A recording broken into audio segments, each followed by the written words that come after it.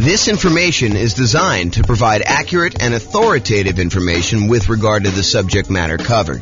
It is offered with the understanding that the presenters are not engaged in rendering legal, accounting, or other professional services. If legal advice or other expert advice is required, the services of a competent professional should be sought. Welcome to the Inglewood Real Estate Investing and Real Estate Financial Planning Podcast.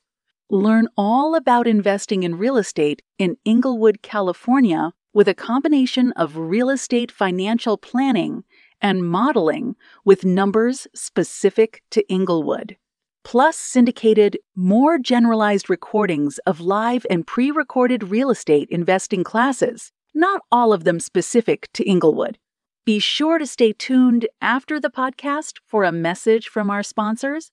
The following is part 3 of 6 parts of the class Overcoming Obstacles for Real Estate Investors. Be sure to check out other parts published as separate episodes. Okay, now we're going to cover overcoming negative cash flow. So here's the challenge. You're in a market where buying a property with a reasonable down payment gives you negative cash flow, or it's really close, or when you have property management, it's negative. Or when you have property management and you're putting stuff aside for maintenance and vacancy like you're supposed to do, it's negative.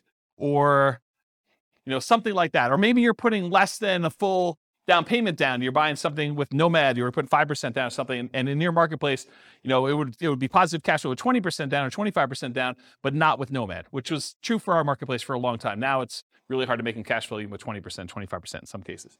So the challenge is you have negative cash flow. How do you solve the issue of negative cash flow?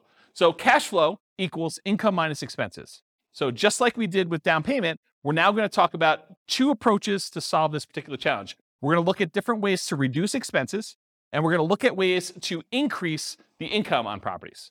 Okay? So for my brokerage business, I was a real estate broker. I still have a license, but I'm not really doing a lot of stuff. For my brokerage business, I created 2 new trademarked terms. So you guys can't go and steal these.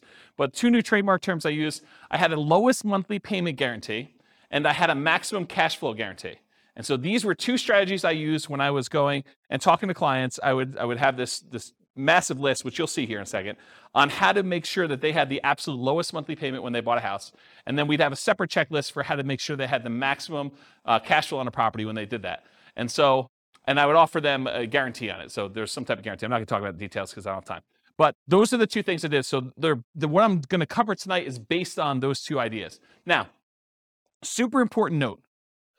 Not all of these can be used. And in fact, some directly contradict each other. So one might say you're going to, charge yearly for a rent, or you're going to charge monthly for rent, or you're going to do something else. So they're like opposite ends of the spectrum or something. Some are extremely rare and uncommon. I'm just sort of including it to be comprehensive. And you can use what you can to optimize for your unique situation. So pick and choose what works for you, ignore the rest. This is sort of a checklist for you to go down and do it. In fact, I have a checklist. I think it's called something. How to improve your cash flow checklist or something like that. I don't know. Someone will remember it. I'll put the links to downloads in the show notes for people. Okay, so let's talk about reducing expenses. Here's part 1. This is pretty comprehensive. It's a pretty big list. So I'm just going to ask you the questions and you think about them. So can I put more down to reduce the amount I'm borrowing? You borrow less, your payment's going to be less. Can I put more down to improve your interest rate, lower loan to value? Little known fact, you put 20% down, you get one interest rate. You put 25% down, your interest rate gets better. It's a lot of times much better to put 25% than 20% down. In some cases, if you're doing owner-occupant, it's actually better putting 5%, but I digress. Next question, can I pick a loan with lower closing costs, especially if I'm financing the closing costs? So try to pick a loan where your closing costs are cheaper, especially if you're kind of rolling those into the loan. Can I put more down to eliminate or reduce private mortgage insurance, PMI? Your private mortgage insurance is insurance that you pay so that should you have a foreclosure, should the property go back to the bank, it protects the lender from the losses they may have. So you're paying an insurance policy to protect the lender for them agreeing to loan you more money to buy a property where you're putting less than 20% down. Can I pay for private mortgage insurance in one upfront lump sum payment instead of monthly? That'll save on your monthly costs, improve your cash flow. Has my equity increased enough to request the removal of private mortgage insurance? So if your property value's gone up, you paid down the loan enough where you're now below 80% loan to value, and your lender will remove PMI for you if you make a request. Can I change the loan term? Oh, I missed one. Can I get seller concessions from the seller to buy down interest rate and or cover closing costs? That's another way. Can I change the loan term to reduce my payments? I heard at one point recently that they might be bringing back 40-year loans. Yep, so 40-year loans. So someone says that they're here now. So if you do that, you increase your loan term, you might actually have a lower monthly payment doing that. If you were considering doing a 15-year loan, you could do a 30-year loan, which is much more common. Can I get an interest-only loan where you're not paying any principal each month? That'll lower your payment pretty considerably. Can I get a negative amortizing loan? Not that I would recommend this, but you can get loans where you're not even covering the amount of interest that is accruing on the loan and that your mortgage balance is actually going up each month. So it's negative amortizing. The mortgage balance is going up instead of the mortgage balance going down, which is a regular amortizing loan. Can I change the loan term to reduce my interest rate? Sometimes if you go to a 15-year loan, the interest rate's better. Can I get an adjustable rate mortgage to lower my interest rate? And actually, Austin was going to remind me, and I think this is probably the appropriate time to say it, but a lot of mortgage companies, mortgage brokers now are recommending, just because of the nature of our market, some of these like a 1 year at one interest rate, the second year at a different interest rate, and then by the third year, your interest rate is the normal one for the rest of the 28-year for a 30-year loan. And so this is a way to kind of improve your interest rate. But the question I had on here is, can I get an adjustable rate mortgage to lower my interest rate? And I sort of think that's somewhere between buying down the rate and doing a lower one. I should probably put that on there, its own separate one. Hopefully I'll remember to do that myself too. Maybe someone wants to email me if they don't see it on here. Can I get the seller to carry back some owner financing to lower my loan to value with the primary lender and reduce my interest rate? So maybe you can get the seller to carry back in second position where the lender is still willing to do the loan, and that could get you an overall lower monthly payment. Can I improve my credit score to get a better interest rate? Can I set up automatic payments to get a better interest rate? I've heard some lenders will like to reward you by setting up automatic payments, especially if it's from their bank, and they might give you 1/8 of a point benefit to your interest rate if you do something like that. Can I get a better interest rate if I have additional accounts, more money deposited with the lender? Some lenders may do that. Can I lock or float down my interest rate? We talked about this. We talked about the shocks and, my client going under contract before interest rates went way up. Well, if they had locked their interest rate, that would have actually improved their thing. Or float down the interest rate is where interest rates are headed down and you are able to get it lower if the interest rates drop by a certain amount between when you initially locked your rate and when you close. Can I add a family member or a friend to the loan to get a better interest rate? Maybe your credit score is such that if you had someone else as a co-signer, it would actually improve your interest rate. And then on the counter side of that, can I remove a weak borrower to get an interest rate? So you and your new spouse are in love and they do not have a really good credit score, but you are committed to buying a house together. Well, it might be better for you to buy the house yourself and then add them to title. Go talk to an attorney and add them as an owner to the property, but they're not on the loan because it would actually hurt your interest rate to do so. Where was I here? Can I partner with someone to get better loan terms? So could partner with a better qualified person. Can I find another lender with better rates or fees? Have rates dropped enough for me to refinance and get a better rate? Is my loan old enough where I would be willing to refinance to extend the term of the loan? So maybe you got 20 years left on it. Maybe you refinance it. Now you go back to a 30-year term and maybe also get a better interest rate to lower your monthly payment.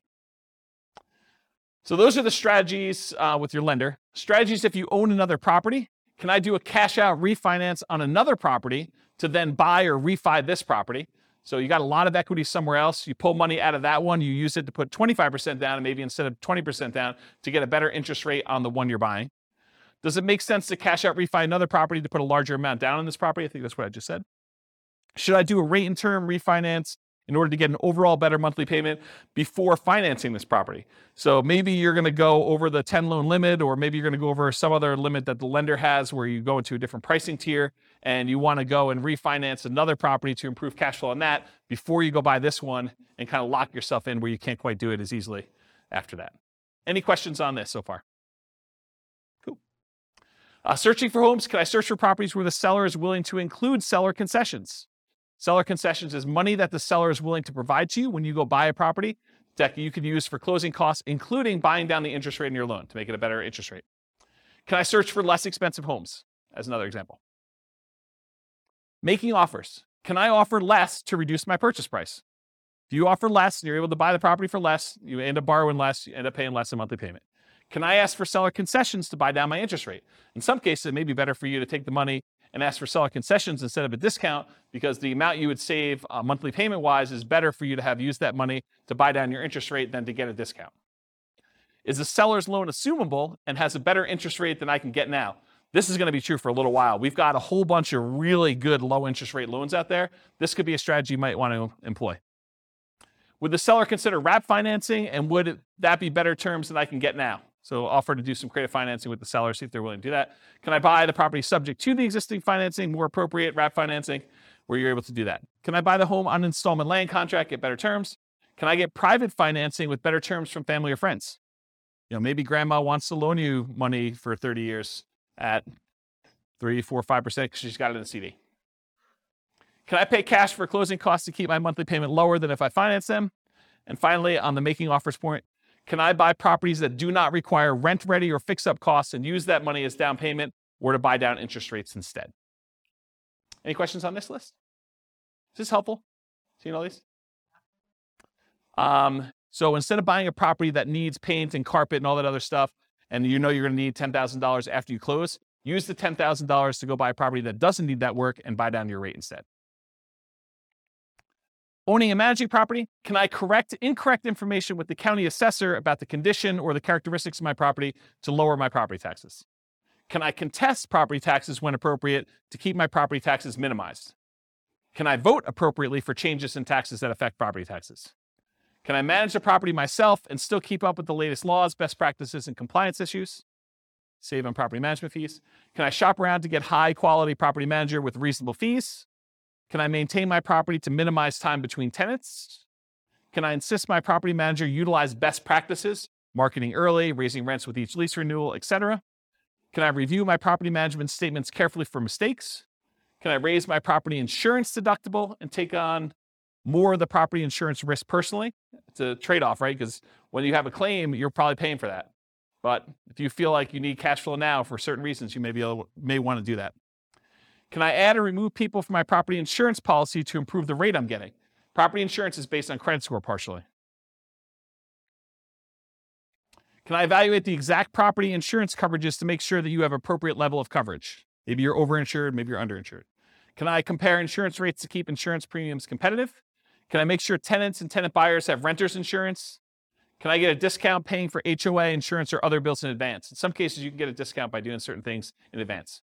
Can I sign up for auto pay on utilities to avoid any per bill fees charged by utility providers? And can I use quality replacement maintenance materials to lower the overall cost of maintenance over time? Any questions on this one? Helpful stuff? Good. All right, so we just covered all the different ways to kind of reduce expenses. And we primarily focus a lot of stuff on mortgages because that's one of your largest percentage-wise expenses on a property. Now we're going to talk about ways to increase income. So maximize income, part 1 of 2. Can I subdivide my property into multiple units to increase rent? For example, rent upstairs or rent downstairs separately. Can I rent by the bed or by the bedroom? Can I rent parts separately like a garage or the community pool or RV parking or RV in the backyard as a vacation rental? Can I add some other type of income for the property? Can I add services, utilities like high-speed internet for an extra fee? Can I offer the property to a tenant buyer on a lease option, lease purchase, or agreement for deed to increase the income and reduce maintenance on the property? Can I charge pet rent? Can I charge fence rent, new carpet rent, or extra fee for something else the tenant desires I install? Can I tier rent by credit score and/or security deposit? Can I change the term of the rental agreement, either do daily rentals, Airbnb type stuff, weekly rentals versus monthly? Can I charge weekly or biweekly instead of monthly? Can I include done-for-you services like lawn care, snow removal, or house cleaning for an extra fee? Can I convert my property to a duplex, triplex, or fourplex or more? Can I get the property furnished to get more rent? Can I start marketing earlier and start at a higher, more aggressive rent to test market prices? You start 90 days in advance, you have plenty of time to test before the property is vacant. Can I charge a fee for auto pay, or can I charge a fee for not being on auto pay? That's an example of two conflicting, contrary ideas that you can either do one or the other. Can't do both. Or maybe you can. Charge for either way. Whatever you want to do, there's a fee. I'm joking. Okay. Can I schedule my leases to end during peak rental seasons? That's kind of important, actually. Can I target more profitable rental niches like corporate rentals? Can I offer a discount for on-time or early rent instead of a late payment? Can I add solar panels and include electric and base rent? Can I bill back for HOA services and utilities like non-potable water? Can I get paying roommates for nomad properties that you're living in? Can I require 60 to 90 days notice for outgoing tenants to not renew? So make sure you find out way early. Gives you time to market the property, get everything done you need to do. Can I improve landscaping and curb appeal to get higher rent, paint, add improved shutters, lawn care, mailbox, property address numbers, lighting, things like that in order to make sure that you're getting maximum rent? Can I make sure the property is appropriately prepared for showings, well lit, smells good, repairs done, clean, neat? Am I maximizing exposure when marketing for tenants? Do I have professional grade photos, 3D tour and video and marketing properties? And have I mastered the sales skills required for phone selling my property to tenants, tenant buyers, and in-person salesmanship to maximize what I can get for rentals and minimize vacancy? Did I miss any? Good list? This concludes part 3 of 6 of Overcoming Obstacles for Real Estate Investors. Listen to the next episode, part 4 of 6, on qualifying for loans. With home prices up, mortgage interest rates up, and rents up, but not quite enough to counteract the higher prices and interest rates, cash flow on rental properties in Inglewood is harder than ever. Book a call with the Real Estate Financial Planner to apply our proprietary 88 strategies to improve cash flow on your rentals. See the show notes for a link to schedule your call and improve your cash flow today. If you're a real estate agent, lender, or professional in Inglewood that wants to help our real estate investor listeners, consider reaching out to learn about collaboration opportunities with this podcast. We'd love to add more value to our listeners by having you assist our investors buy, sell, and finance their real estate investments. See the show notes to schedule a call to discuss collaboration opportunities.